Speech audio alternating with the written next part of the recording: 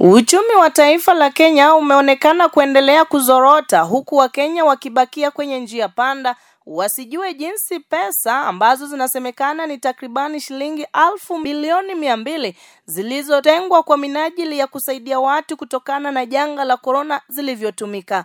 Hata hivyo, Bi Eve Mathai ambaye ni kiongozi wa shirika la kijamii la Sidarek na kwa ushirikiano na Sitapo anayesimamia kitengo kizima cha Fuata Mkwanja ili kueleza Wakenya bayana jinsi senti hizi zilizotengwa zilivyotumika. Hii leo Bi Eve Mathai amejitokeza na kuonekana akiwa mjasiri akielezea katika kila sekta ikiwemo sekta ya afya, sekta ya usafi na sekta ya kina mama na watoto na watu wenye ulemavu jinsi pesa hizi zilizotengwa zilipoweza kutumika. So this has been an ongoing project. We started last year, just when the first case of COVID had come. We had anticipated that there'd be funds allocation towards mitigating the impact of COVID.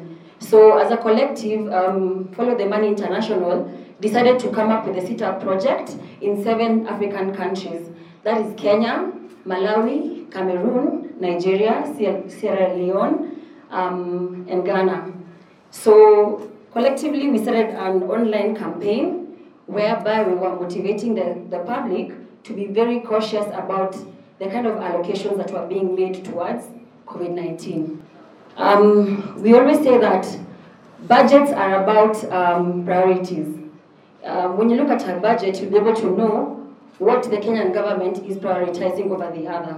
So that's why it was very imperative for us to analyze the particular sectors that we thought were at the center of ensuring that public services that the citizens would be heavily reliant on would be effectively allocated enough money as well as subsequent expenditures. But as we go on, you'll see that as much as allocations were made, there was a disconnect when it came to budget implementation. At the advent of COVID-19, the government took the initiative to mobilize for resources because it anticipated that COVID-19 would come into Kenya and we would need resources to buy PPEs and to also support the nurses and doctors.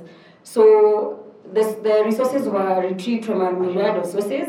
That includes loans, grants, salary deductions, which during our analysis, it was very hard to identify whether the particular leaders who had declared that they would undergo salary reduction. It was very hard for us to actually pinpoint as to who had actually taken the initiative and gone with it. So salary reductions were, declarations were made by the president, the deputy president, several members of parliament, and governors specifically from Tharaka Nithi and Meru County. Another source of resource for COVID-19 funds was from loans from the IMF, the World Bank, and the US Embassy, as well as other development partners. So recently you saw Kenyans took to social media to ask IMF to stop giving Kenya loans. As much as a country we need, loans are one of the source of revenues for us to carry out developmental projects. Kenyans have seen that this money has been misappropriated at many times. It's not going to its intended purpose. So as much as the initiative was for a good case, I think what we should have been asking is the government to give reports on budget implementation, to tell us exactly how the money has been used. We have received over 200 billion shillings as up to this date from international development partners. So there have only been 2 reports, and they've been commissioned from the Senate Ad Hoc Committee and the Senate Health Committee to tell us how counties have been utilizing their budgets, as well as the KEMSA report attributed to the fact that there was a scandal and allegations of misappropriation of funds, as well as improper procurement processes.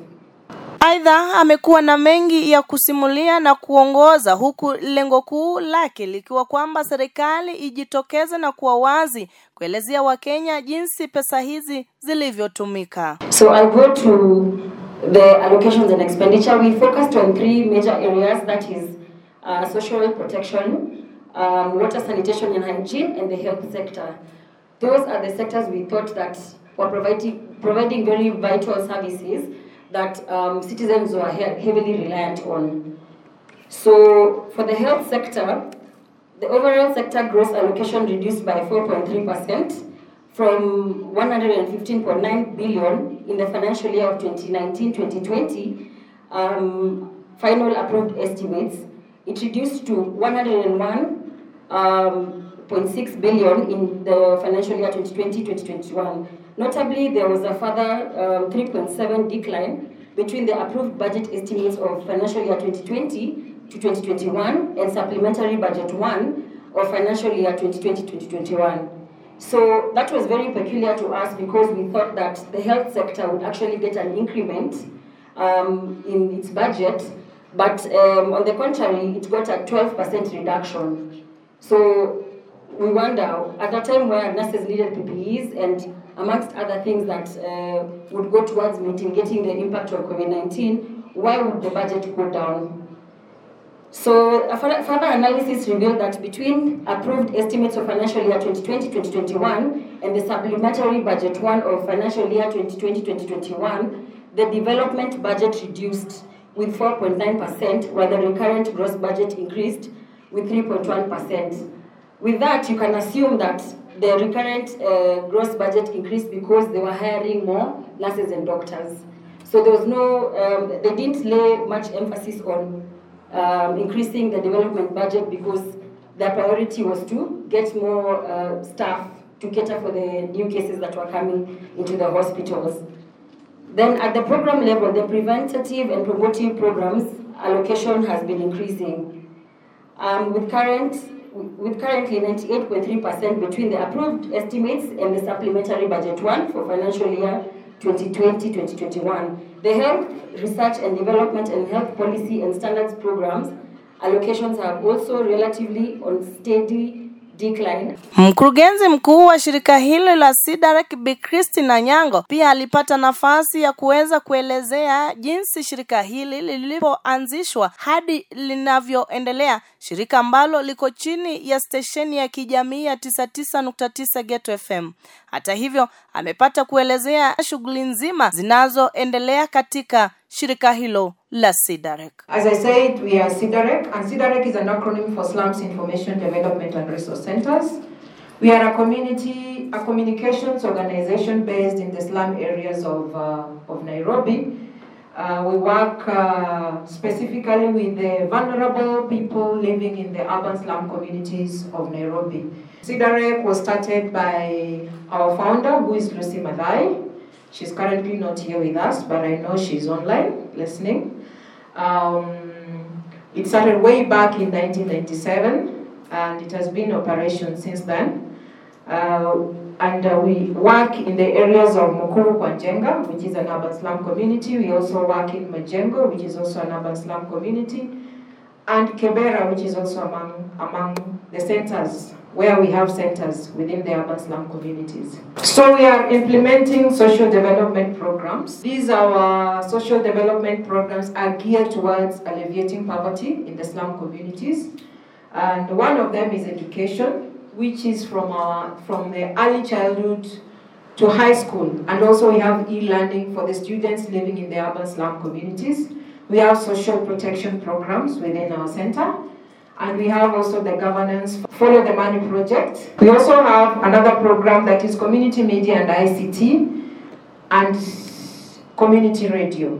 That is where we have Ghetto FM. Ni kweli Wakenya tunahitaji kutambua ni wapi pesa ambazo zilitengwa kwa minajili ya kusaidia kutokana na janga la corona zilipoenda na zilivyotumika. Wale walioandikishwa kwamba ni watu wasiojiweza ama ni watoto au kina mama wakapate kupata haki yao. Nikiripotia idhaa ya 99.9 Ghetto FM, jina langu ni Hilda Ajema.